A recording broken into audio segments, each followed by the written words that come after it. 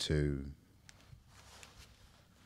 In 3, 2, 1, we are recording. Welcome to Tom and Jack having the crack. Every week we sit down with a new comic, have some crack. Jack's not here this week. He's away in Dublin being a superstar doing some gigs. So we've got the wonderful Ram Arrangi with us here from Amsterdam. How you doing, buddy? Hello, everyone. I'm doing good. Yeah. Great to be here in London. Yeah. When did you get in? I got in last night. Yeah. Came here for a super surprise gig that we're doing tomorrow. That's right, we are. We're doing the first edition of British Indian Buddies. Yes. Yeah. Tomorrow at Betsy Trotswood. Which I think by the time this comes out, it will have been a huge success already. I'm sure. Yeah. I'm sure. We're close to selling out. So. That was the face of a man who's good at hustling. It'll be a success. Yes. It's not like I have 100 flyers with me right now. No. I've got an idea for that afterwards. Okay. Yeah, we're gonna go get rid of some of those bad boys. Nice. So when we have Comic Con, we just have a little chat to them about like what they've been up to, what they've been doing. But you've got such a great story for how you started stand-up. So for people who have never met you before, never seen you, one of your hilarious clips, what's your journey been into getting into comedy? So I'm not supposed to be here. Let's start off by saying that. Have you been speaking to my dad? So yeah, my comedy journey started first of all as a fan. For the longest time, I was just a comedy fan. I was a kid in India, Southeast India. I come from a very small town, just about 500,000 people. Mm-hmm. Yeah. And in our town, like we didn't have like the traditional American media or something like that. It would often be that one kid who somehow sneaks out, or their parents, they go to vacation to the US and they come back and bring some American culture to us. Yeah. And that was the time when one of my older friends came back with sort of a list of recommendations on what we should be watching and what we should catch up. And one of the things he introduced me to was Conan O'Brien's late night show. I was just hearing to this guy being so silly, self-deprecating, it's okay to make fun of yourself kind of thing that I've never seen before. So you've always been attracted to funny gingers. That's good. I think that explains. Yeah. You're like my therapist now, linking everything back to my childhood. And you definitely look just like Conan, right? 100%. Same height. Especially the height. Yeah, especially the height. Yeah. So you start watching Conan and then... Yeah, I started watching Conan, but nothing too special in the fact that I never thought I would even do the same profession or even aim to do something like that. But somehow life happens and I end up moving to the US. I moved to a place in Oklahoma, of all places. And that was when I was so far away from home that comedy was the only outlet that could sort of give me the cheer, because if you're the only brown guy in a small town in Oklahoma, you don't have a lot of things going your way. Yeah. And comedy was, like people said, therapy. In my case, it was just my companion. Mm-hmm. And then, of course, my obsession with comedy meant that I would end up moving to New York and start living there for my day job. Because didn't we figure out we were like a year apart? Or we in the same time. Same time, yeah. So we've probably been on an open mic together and just not known yet. Not seeing each other, yeah. So, but what was the first time you got up on stage in Oklahoma? In Oklahoma, I never got on stage. You never got on stage there? I mean, I did get on stage a little bit because there was like a student farewell that we had to do when we were leaving Oklahoma in my final year. Mm-hmm. And they nominated me, of course, because I was the nerdiest guy in the school. Like, I have the right grades and everything. So they asked me to go and talk about how I sort of conquered Oklahoma. An Indian guy conquering Oklahoma sounds pretty good. Not the kind of Indian you would have hoped, but okay. That was a big part of how the state was founded, I think. Oh, yeah, exactly. Yeah. So it was like, they expected me to give like a very serious speech on like, these are all the things you need to do to get to the next level. But I was like, I felt like a hack. I was like, if I was going to do that, none of my journey was like as obvious as it should be. So I just did a stand-up routine. But did you think of it as stand-up, or did you think of it? I thought of it as stand-up, but I never told any of them that you can expect some laughs. And I just wanted to check like how it works. Because I was deliberating for a long time by then already that. So I think a lot of comics have a version. Roman, I don't know if you have a similar thing. I remember doing this is like 12 years before I ever did stand up. Did my brother's 21st birthday speech. Yeah. And I approached that like a set. Exactly. And I did it like a That's set. basically what I But did. I don't think I told anybody I was going to do it like No. that. Yeah. I just did the speech. But looking back, I definitely structured it like Like a set. Yeah. a set when it ended on a callback and Exactly. yeah, Ro, like do you have any? I think I just structured my whole life like that. I think that's pretty much what it was. It wasn't really a speech or an occasion. My life is a movie. It was just more a case of, this is my life, and that's exactly how I'm going to live it. You know what I mean? So, yeah. That's a level of self-confidence I'll never know. I was like, I need specific occasions and permissions to do this. So you moved to New York because you wanted to do stand-up, or because like that was a happy It was accident? a bit of lot of things coming together. I was watching this show called Master of None by Aziz Ansari, Yeah, love it. who exactly I look like, of course, if he let himself go after the scandal that happened a couple of years ago. Yeah. So, yeah, I was a big fan of that show, and just being able to see a brown guy live like a white person, that kind of was like, okay, I Yeah. kind of feel like that sometimes. Yeah. And it was like a coming of age of different things. And I got a day job that would let me do my usual things. I work in the sports industry, and I got a job that I could work in New York, and then I could gig in the night. But I would say, to be honest, I really became a comic once I moved to Europe. I truly found myself, I would say, the second coming of myself as a comic in Europe once I moved to Amsterdam. And I realized that in some ways, Netherlands can be more racist than Oklahoma. I was like, this is this is bonkers. But at the same time, I was like, okay. What ways are they more racist? Because they're not aware. Like Yeah, in that's- Oklahoma, that's what- they're that's very what- self-aware. Like, Yeah. Yeah. And, like, it's like both of us are in on the joke that, Yeah. I know you're going to be racist today. And, I'm going to get, something on me. But in Europe, it's not like that. In Europe, they're like, I'm the most well-educated person. I already know how the world works. America is synonymous with racism, not here. And that I would see a lot of that in like the Dutch circles that I was around. And I was like, at some point it was like a Groundhog Day of Yeah. back-to-back few little quirks that the Dutch people were doing. I was like, I've had enough of this. And then I got on stage. I would say that's my actual, That was your impetus to get on stage. impetus to get on stage. Yeah, because I think a lot of us have like and again, Roman's gonna be like, nah, absolutely not. No. I was just killing it, and then Yeah. thought I'd kill it on stage. Yeah. I have it wasn't the same, but I have a really bad breakup, and I was basically like having panic attacks from work, and that was the thing that got me on stage. Because I was like, if I don't, I don't know if I've told you this. You have to express yourself. Yeah, like I was on the floor of my apartment in New York having a panic attack, and I thought like if I die alone in a 1-bedroom apartment, this is gonna be, like Okay. so sad. And I remember ringing my brother, who's back in England, and he's like, "You just need something creative that's just yours." Exactly. Because advertising is my day job, so I think I'd always try to make that my creative outlet. Yeah. And it's not enough. Yeah. And the thing with comedy that's so wonderful is I think whether you're shit or not, at least it's just you. It's you. Yeah. And it's just like there's no Standing up other for yourself. standing up for yourself. And I think, Yeah. well, that's a very loaded phrase, especially from the way you just Yeah. well, the way you just described your journey in, Yes. like being able to have voice Yep. and agency. It's Yeah, quite a- definitely. Yeah. And I would also say, like, for me, stand-up wasn't something I got on stage thinking I was going to be good at it. Yeah. It was just the only thing I knew that would let me do what I wanted to say, which was I wanted to speak up. I wanted to speak up about some of the issues that were happening, Yeah. but I did not find a way. Because if I go on a social media portal and just express myself, people will think I'm just, complaining without having any solution in mind. And I'm not smart enough to come up with solutions. I was going to say they'll think you're a Russian bot, but okay. Yeah. Yeah. I may be, you never know. This entire podcast is a figment of Roman's imagination. My imagination. Yeah. But yeah, it's like having that voice thing is such a it's an amazing thing. Yeah, I can also get into it a little bit on like how I ended up on a stage in Amsterdam, because once I moved to Europe, I didn't really want to do stand-up. I thought those days are past me. Like, if you were to be a stand-up, you should only be in New York. If you're not in New York, you're not really a stand-up. That's the sort of the romanticized comedy fan in me. Yeah. I'm not going to do it. Yeah, I know exactly what you mean.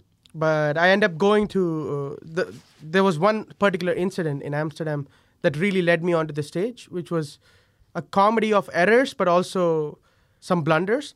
So I was at a Amsterdam convenience store. I'm not sure if I can name them and call them out because they're like a not a national brand, but kind of multinational brand in Amsterdam. You can name them. They can come to us. It's been great publicity. Or what does it rhyme with? What does it rhyme with? Yeah. It's a Dutch name. It doesn't really rhyme with anything. Oh, so it's a Dutch name, so it rhymes with Vlugelstadel. Yeah, exactly. It rhymes with Klug windmill. Oh, that famous brand. Everyone knows about them. That's why I imagine like the Dutch version of Marks and Spencer's is just Klugs and windmills. Something like that. Something like that. But it's more like a Target for the Netherlands, you could say. Okay. Yeah, all my Dutch people are looking at like, this guy's calling them out. But I have to speak up at some point, right? So I was at that store one day, and of course, I'm an immigrant guy. I don't like to go meet someone for checkout. I do self-checkout. Mm-hmm. I don't want any level of intimacy, because sometimes Dutch people or even white people in general are too nice when you're checking out. Mm-hmm. And that conversation I have, sometimes I know they don't really mean it, and somehow I feel uncomfortable by intimacy. So I thought, I'm just going to go talk to a robot. So I was just checking out what I need to buy. And of course, the immigrant guilt in me is like, did I check this out? Let me just scan again. Let me just scan again. Sometimes I would just do that. You know what? I might pay a lot more money, but at least they won't accuse me of stealing, right? Yeah. So I just get the stuff, check out, scan my code, everything's great. I get on the escalator. Right when I was about to leave, I feel like someone's dragging my bag from the back. I was like, what's going on? I look back and I see it's the security guard. He's a tall Dutch guy. And he's like, we need to inspect your bag. Like, I'm a bit suspicious. I was like, what? I just scanned everything like 5 times, dude. I paid way more than I should be paying. He's like, no, I need to check it out. He takes me down the other escalator, and the whole shop is just looking at us like, oh, look at this guy. He must have stolen something. What did he steal? Like, Yeah. And most of the stuff that I bought were like spices. I will never steal spices. I would never do that. Wait, to fight back against the stereotypes. I have like saffron, cardamom, cinnamon. I wouldn't steal that. You don't know what this is, Klaus. I shouldn't be paying for this in the first place. Okay? If anything, I need reparations back on all this. Exactly. Yeah. And I'm the only one using them in my food in the Netherlands. So like, why did you guys keep coming to my country and stealing all this shit? You don't use any of it. So anyways, he takes me there, and I kind of call him out and say, like, are you trying to be racist? And he gives me the most, like, white response. He's like, no, I'm just trying to be careful. I would never be racist. That's a funny, sorry to interrupt you, that's a funny way of phrasing it. Are you trying to be racist? Yeah. He's like, am I doing it right? I didn't want to say it if he's going to sue me. So I was like, are you trying to be racist? In a very cute way. But the guy was like, no, I'm just trying to be careful. He puts everything there on the racist table because he starts scanning everything.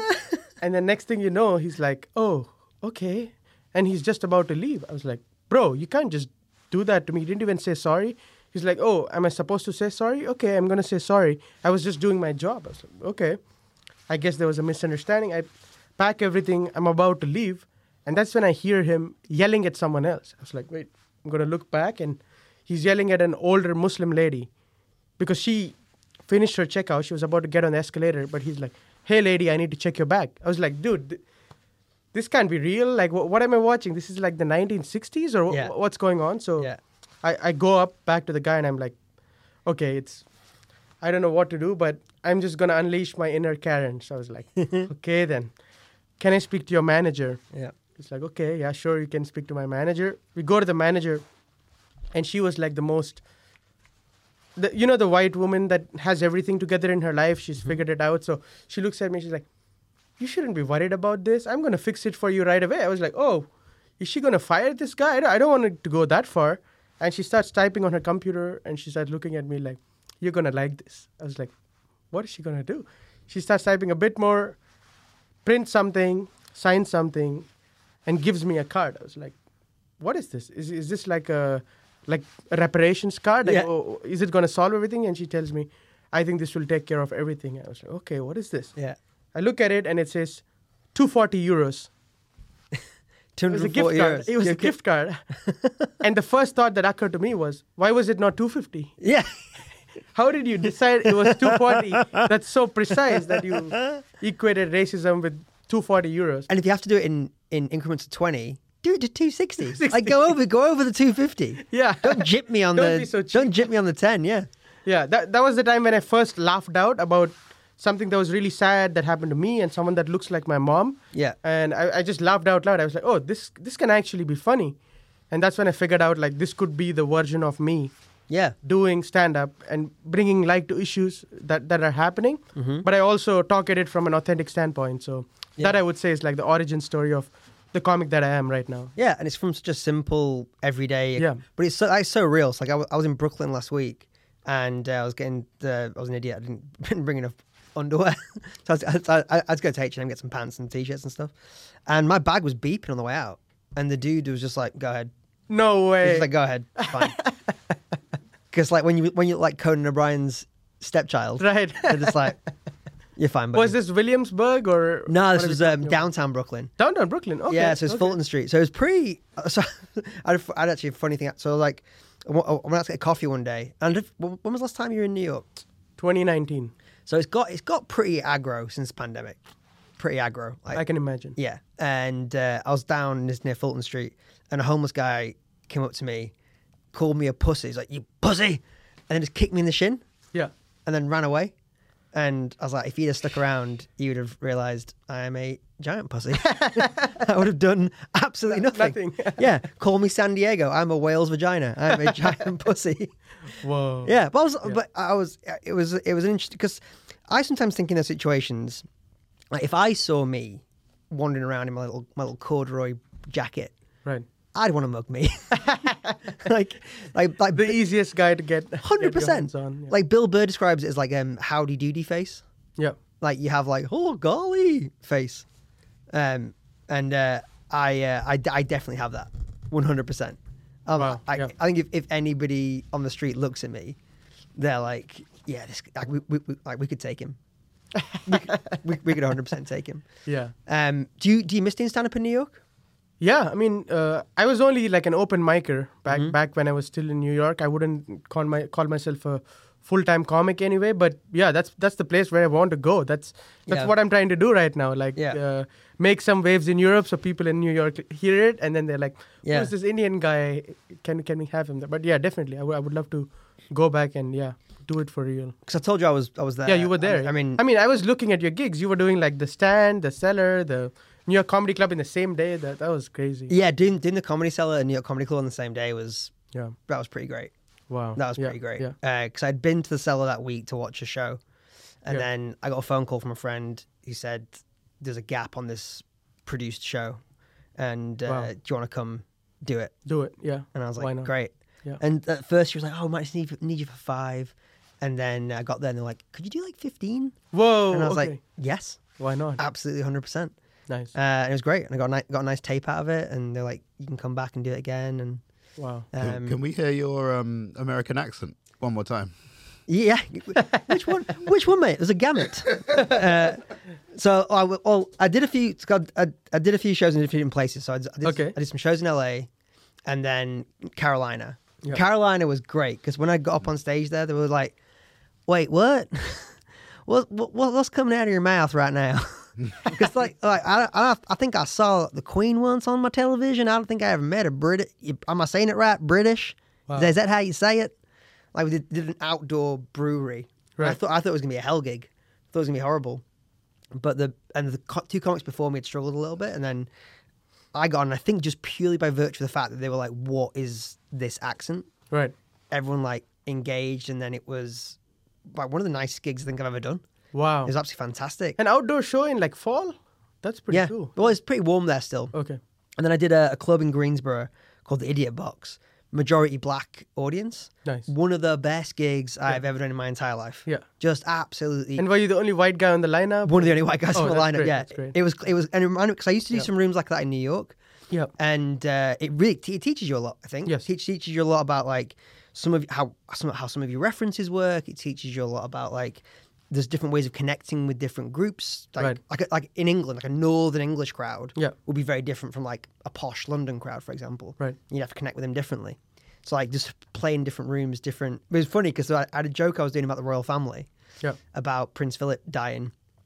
Okay. I don't know if you saw that one on Instagram. I don't think I've seen it. I was basically said that like the Queen dying was the cherry on top of a cake for like a rough few years for the royal family. Yeah. And it all started with Prince Philip dying. Yeah. And he died on the same day as the rapper DMX.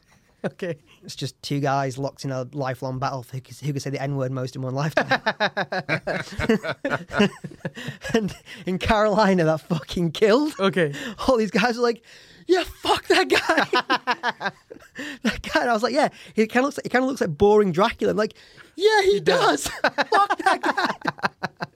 That guy's like, what? But I did the same joke in Brooklyn at the tiny cupboard, which is a super. It's in like bed. It's in the gentrified bit of Bed-Stuy. Right. So it's a super liberally place. Did the exact same bit, and these people like, as one girl literally went, "I don't know about that." I don't know about that. Okay. I don't know about that. And I was like, "Wait, do you think he didn't say it?" Because I'm here to tell you, he definitely said it. Yeah. It's like, Whoa, who are you defending in this bitch? She's like, I'm not sure. I just don't like it. I just don't know. So it's crazy that when like how jokes travel, like, and how they work in some places and not others. But you know, it's the mystery of it all. have you ever had that where you've had like a bit that in certain rooms is like crushed and then Well, massively, man. Like even just what you were saying about playing like a black room, right? I've played black rooms before, and like died on my ass, and then I'll go like to the middle of England, Yeah. and have a great gig. No, and absolutely. and it's amazing. It's amazing how that can happen. But it's comedy, man. yeah. I mean, I don't know how you in your situation. I mean, I remember the first time I did one in it was Harlem, pretty much Harlem, West Side Comedy Lounge in New York, and I tried, in as much as I can ever, Right. I tried to be cool. So I just tried to be like, I didn't change my material, but my attitude was like, hey guys, what's going on? You know, I don't know. I just tried to have a bit of flavor to me. Keeping up with the time. And it understandably died horribly. No. Yeah. Like, Because that's not you. because it isn't me. And they were like, what the fuck is this? Yeah. The second time I went up, I was like, hello, how's it going? And they're like, Harry Potter's crazy. Look at this Dumbledore fuck. Which was the right way to do it. Because like that's me. That's who I am. And it was same in the Greensboro gig. They were just like, the more you're I think. So I watched a few comics at the Cellar. There's Jay Jordan, who I think is fantastic. Ian Fidance, Brian Scott McFadden, and Ryan Hamilton, and Sarah Talmash. And the one thing I took away from all of them is just like how they were and Nathan McIntosh. They're all in tune with how they are funny.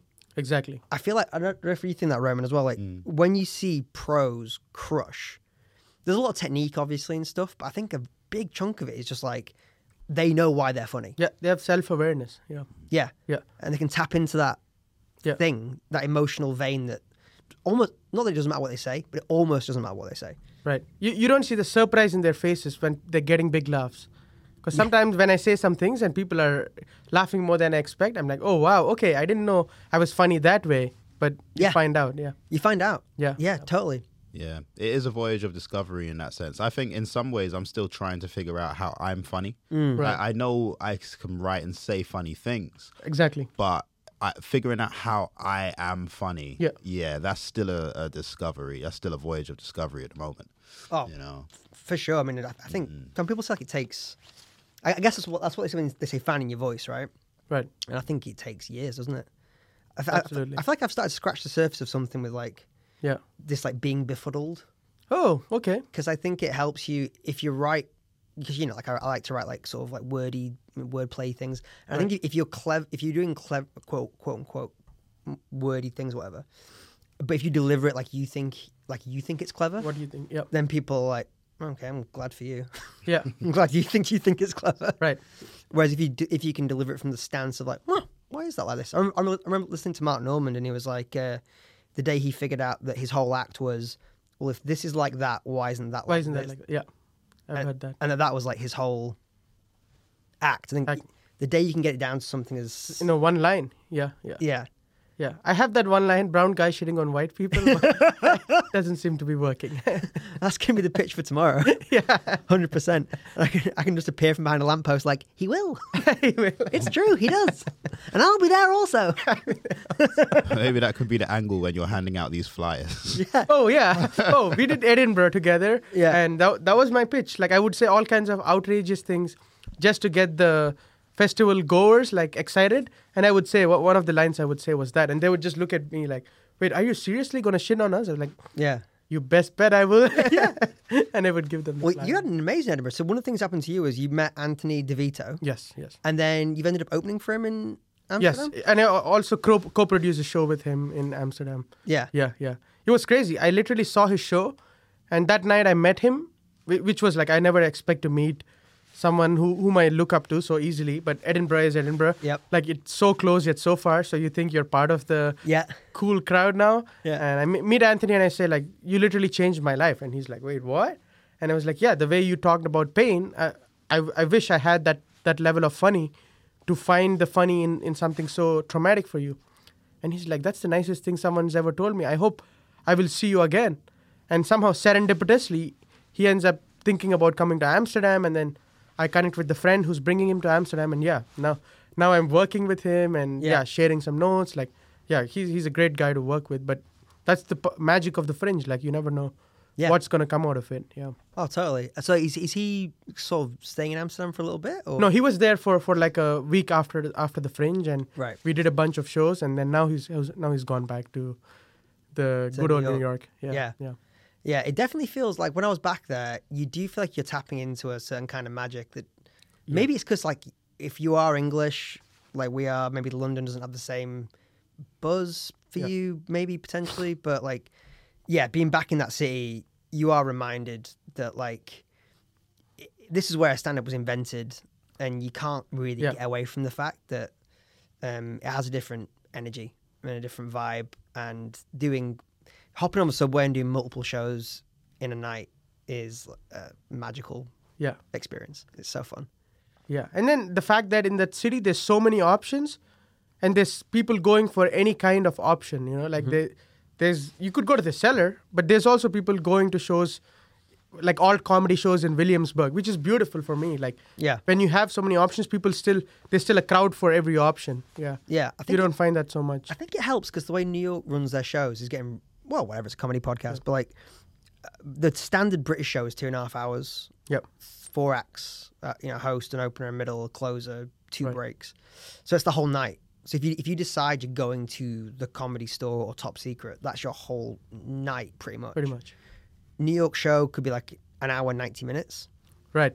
You can do that and do something else. Or you can have done something else and then go and do that. True. I think that also helps with the vibrancy of that scene. Yeah. Because people aren't locked in, or like they don't feel like they're not pot committed. Yeah. And I also find it interesting that they're able to charge a good amount. Even if you're a smaller show, you could charge like $25 and you require 2 minimum drinks, people show up.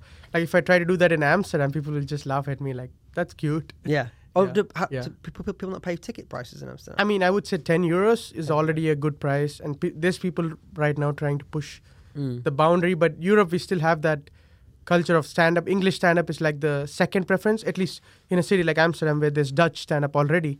And we're sort of the smaller guys, but yeah. But I think it's a small and growing scene, definitely. Yeah. Just out of interest, just if I may, do you speak Dutch? I don't speak Dutch. I've only been there for 2.5 years, so didn't really get around to that. Yeah. Okay, cool. And also like English in Amsterdam is... That's the problem, yeah. It's the boon and a bane that no one, even when I have a mask on, like looking at my skin tone, people are just going to go for English 99% of the time, and they wouldn't even let you struggle with Dutch. So, it makes it really hard to try to learn the language. I just like wear a monocle and carry a little British flag. I love that. I'll tell you, speaking of masks, that was fucking wild in America. Like they are so masky. Still. Oh, even now? Okay. Dude. Wow. Okay. And it's like LA, I expected it. Carolina was, because like Durham, where I was, and Greensboro, like college towns. They're college towns. Yeah. So because they're like little liberal epicenters, right? I think in a way they push back harder against the rest of the state. Like there's still shops there saying no mask, no entry.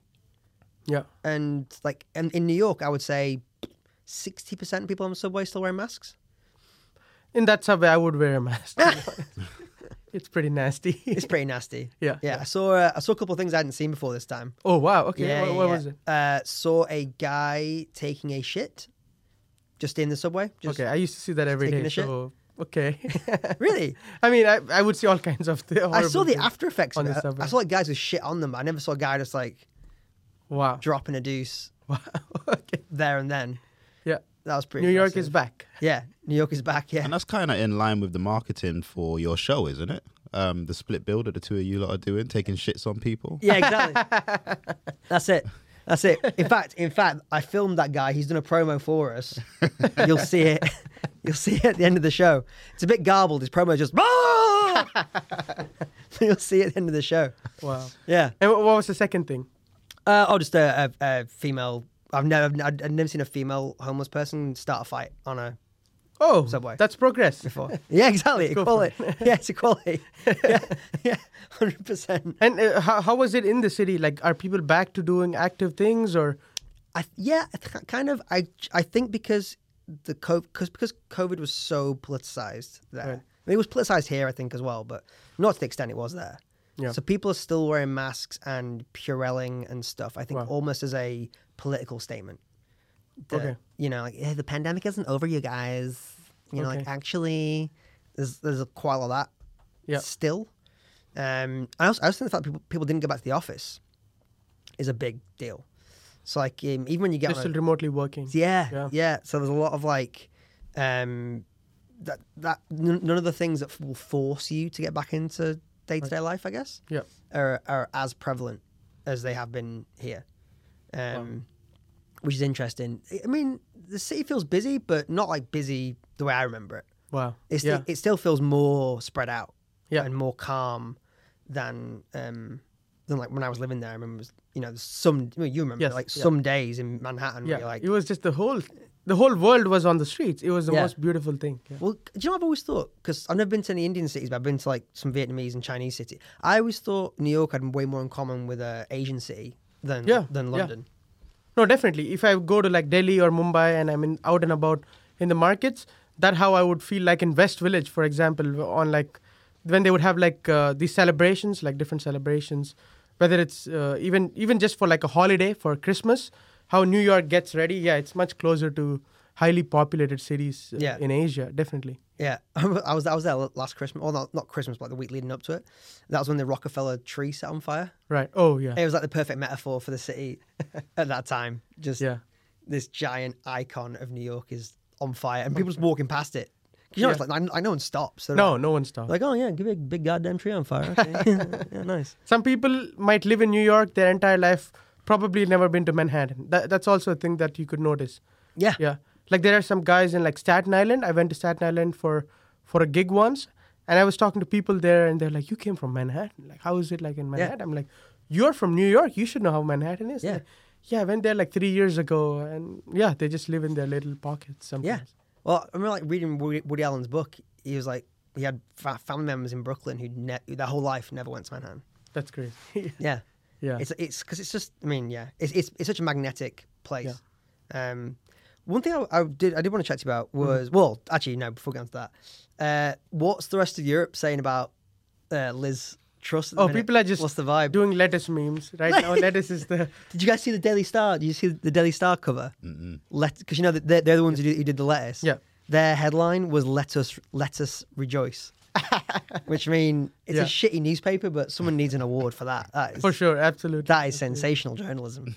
Yeah. So lettuce memes and what else? I think at least the way the Dutch media that I've just been checking out this morning, how they look at it is like everybody's just in fascination as we're looking at a circus. Yeah. And the movie's not over kind of thing. You know, they're like, oh, this is just the first straw that we've seen, but maybe there's even more coming. So people are just fascinated looking. Yeah. And people in India are, oh my God, that's next level of madness. They're like, oh, finally the Indian guy is gonna get it.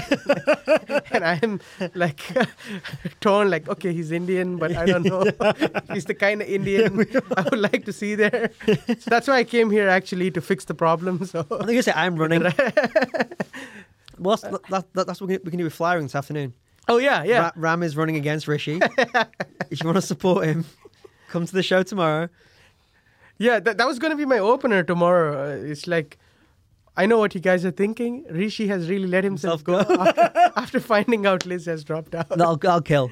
Yeah. That'll kill. Yeah. So I'm finding out from both parts of the world, but most of the time people are just not really surprised, if I can say so. Yeah. Like then I thought they would be more surprised, but most of the people are like, oh yeah, we could see that coming. I think that's the most damning thing. Yeah. Is that people expect that from us. They just wrote you off. Yeah. I think, because I think, are you Gen Z technically? Kind of. Yeah. I'm 25. So. You're 25. Roman, are you? Oh, I'm whatever generation you are, I'm the same. Okay. I don't really know the generation thing, but I know we're about the same age. Because like for millennials, I think this is just a never-ending parade of bullshit that our adult life. I mean, we haven't had a war. We haven't been conscripted to fight anywhere. We haven't, that's about it. Cause I was about to say we haven't had any big diseases, but and like this is. I think there was like 7 recessions in the whole of the 20th century. Wow. Yeah. And this is going to be like the 4th. Yes. In 12 years, which I think I said to my dad because he was like, my dad's a big Tory. Okay. And he was like, it's very sad what the media's done to Liz. Yeah. Very sad. And I was like, kind of, but she's also that's a fuck up on a monumental scale. Yeah. Well, what did you expect? What did you? Happen? Yeah. I mean, I guess sure you could have kept her in. Yeah. But she should have been limping from now until the general election. Oh, absolutely. And also, it wasn't the media. It was her own party didn't want her in anymore. So it doesn't matter what the media says if your own party doesn't want. Anyway, but I think for people my age, I was saying to him like, I don't know if I can ever vote again. Really? Yeah, you're jaded. Yeah, not out of any sense of like as a protest. No. Just out of like whatever Walmart, Apple, Google want is going to happen. It's going to happen. Yeah. So we can all play and dance around. Yeah. Does it really have a consequence? Yeah. Yeah. Does it really have a consequence? Yeah. Like, what is China up to? Can we enlist? Yeah. And I also feel like these guys are all on the same Zoom call. Yes. And they just keep popping out saying things that this is happening in the world right now sometimes. Yeah. And like we just supposed to be like, okay. And then, but they're all in on the joke. Yeah. I feel like that sometimes. Yeah. Oh, totally. So Barack Obama did an interview recently where he was talking about how, people think there's a neoliberal cabal. Yeah. It's crazy. You need to get out and vote. And Tom, you're pulling out all of the good voices today. This is I think Bill Clinton agrees with him. But it's easy to sit back and say that when you're part of a generation that benefited from the way society's structured now. Yeah. Whereas we're just like. I feel like if our generation had like a sound effect, it would be That is very accurate. Yeah. Like I feel just a huge sense of apathy at the moment. Like that's what I genuinely feel. It's just apathy right now and just trying to live every day and get the most from it. But what does your generation feel like? Like how do you feel? I think most of the time they're just scrolling through TikTok and there's just guys going doing all kinds of weird things and all right, next up, and then some news pops up. Okay, cool, that's great. And then all these things are actual tangible things happening, but I don't think people have a sense of what's really the pain or the joy. Yeah, I don't know. It's either not big enough to worry about or it's so big we should be... It's out of their control. It's out of their control. Yeah. And it's like, are we rioting? Yeah. Or are we just going to order in and watch TikTok? Yeah, because I also have friends on the other side who are fighting, but they're always fighting. They're kind of restless. And I can see kind of going back to the mask thing, they can get into their little echo chamber and they go all in. And they're not really looking around. And I feel like, oh my God, like that's a bit much. Like I'm glad you're woke or you're awoke. I don't know what's the right word to use for them. But sometimes I feel they're a bit much as well. Oh, yeah. I mean, I was on I was out for dinner with a girl in America.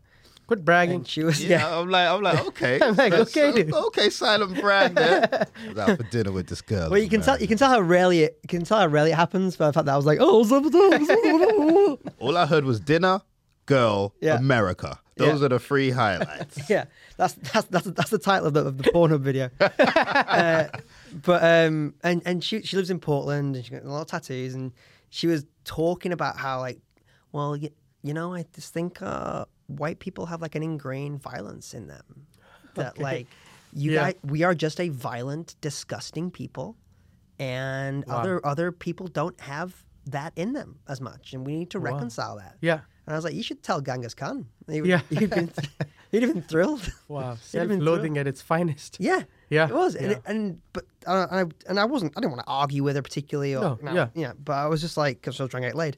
But I was, I'm being silly. I didn't have to try that hard. But Another humble brat. yeah, exactly. Yeah. Well, they're getting less humble as they go. But I just thought like it's such an interesting that you can get into such a. So that happened, and then also I was watching the NFL in a bar, Yep. and me and my mate we didn't get to watch football together a lot, so it was great.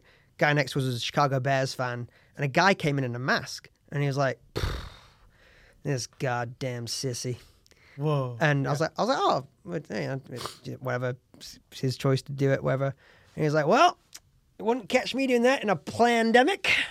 Okay. And then he just rattled off a bunch of Trumpy talking points, almost like he was a character in a sitcom. Yeah.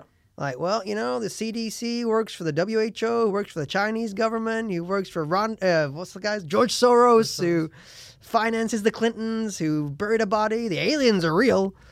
Yeah.